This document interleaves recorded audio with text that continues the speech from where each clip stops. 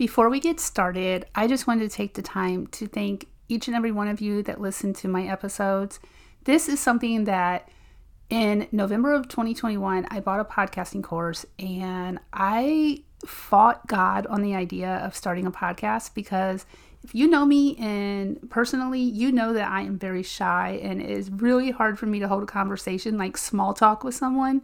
But when it comes to something that I'm passionate about, like mindset, it's easy for me. I can just go on and on and on because I love reading books on self-development, self-improvement, and then I love sharing what I've read. It took me to go through a journey to get to where I am now, which is how it came about for me helping people step into their purpose, doing what they love. So I just want to take the time to acknowledge you as listeners and start reading some reviews before the podcast.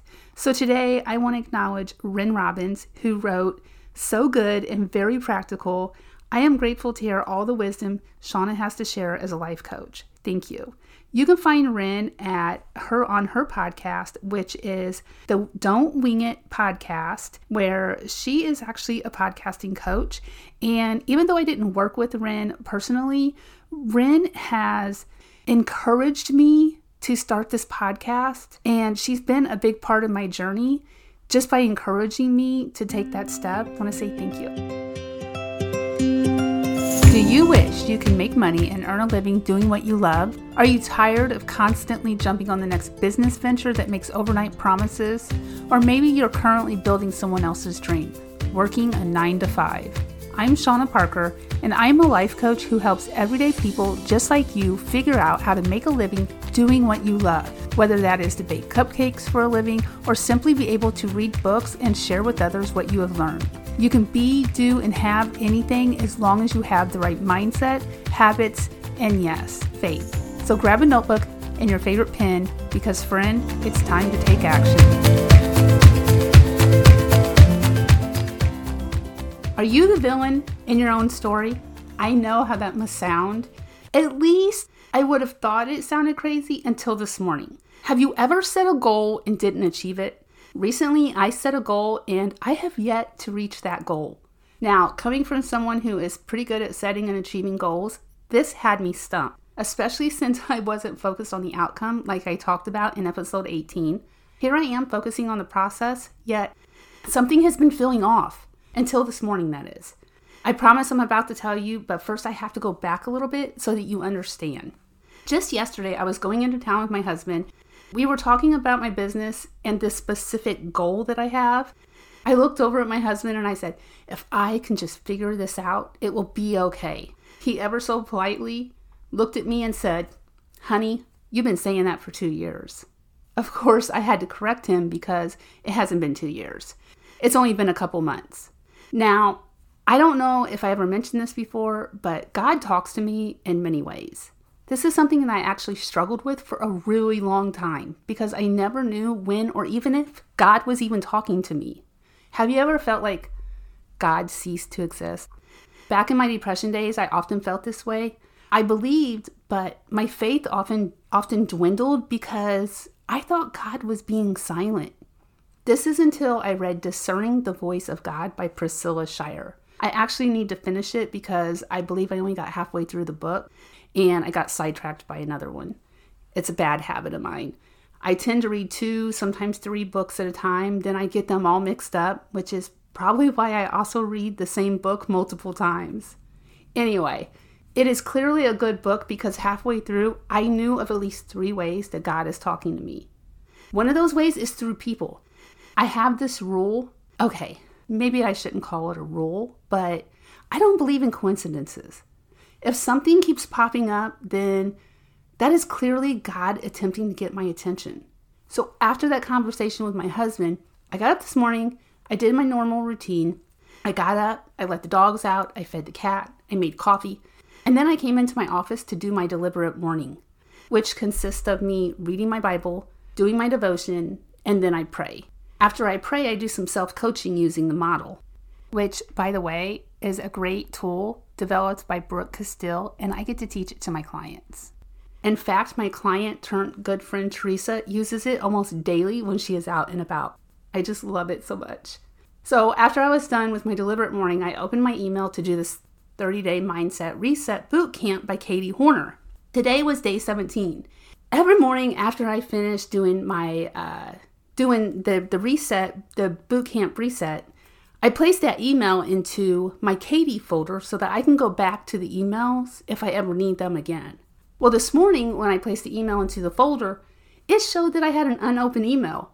My first thought was, maybe I accidentally placed another email in there. So I opened the folder to investigate. To my surprise, it was saying that day 8 of the Mindset Reset Bootcamp had not been opened. Here's the non-coincidental part. I know I opened that email. Now, whether I did day 8 or not is another story.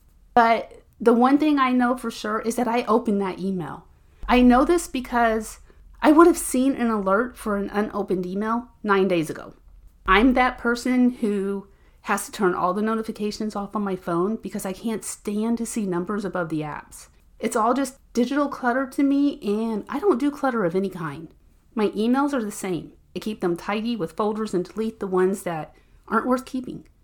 Therefore, I know I at least opened that email. So now that my curiosity has been piqued, I decided to read the email which appeared to be new to me. You know how you rewatch a movie and you see something that you didn't see before? This was like that. In the email, Katie talked about goals and how the population has been conditioned to sabotage our own success by doing things like starting multiple things so that you never actually finish the one before. Kind of like buying multiple courses looking for that golden answer when you didn't finish the one before. Or spending all of your money so that you never have any. This actually happens to a high percentage of lottery winners. Or agreeing to too much to do so that you're always busy. In other words, being busy doing pretty much nothing. Also in the email is a link to watch a short 2 to 3 minute video. So after I read the email with the thought, am I sabotaging myself? I watched the video. I answered a few questions that Katie asked in the video, and that's when it happened. I knew at that very moment I was the villain of my own story. It also clicked that it was no accident that that email was marked unread. In my heart, I know that it was God's doing. And I don't care what anyone says. God is still performing miracles, and he is still sending his angels to help us supernaturally, just like when the angel shut the lion's mouth for David. After answering the questions, I realized I was busy trying to figure it out. My husband literally just called me out on this yesterday. I'm guessing this was God's way of saying, okay, it didn't click yesterday. Back to day 8 we go. This entire time I've been claiming this is God's business and I'm the CEO. Yet, I was the one trying to figure things out. That's the business owner's job. The CEO's job is to plan, develop, and implement. For months, I've been asking God to lead my steps, and then I would immediately take the staff and walk my own path. Before I give you the 5 questions that changed everything for me, I want you to think about what's not working in your business. And if you don't yet have a business, but you feel led to start one, I want you to think about all the doors that have been opened for you that you didn't walk through, or vice versa. So once you have it, I want you to answer these questions and be honest with yourself. Number 1, what are you believing? Number 2, what are you believing about God? Number 3, what do you believe about you? Number 4, what do you believe about your goals? Number 5, what do you believe about everything God is walking you through right now? Once you have your answers, I would love to hear your villain story. So come join me in the Facebook group, Make Money Doing What You Love, and tell us all about it. And if you're having trouble getting to the bottom of it, I can help you. That's what I do. See, it's easier for me to see your blind spots than it is for you. Just like it's easier for my coaches to see my blind spots than it is for me. Before I go, here's a quick reminder to watch the masterclass if you haven't yet watched it. You will learn the exact steps that I took to get to where I am in 10 minutes. If you're anything like me and you would like to just cut to the chase, send me a DM on Instagram. As always, I will leave you with something to think about. To be the hero of your own story, you must first stop casting everyone else as the villain.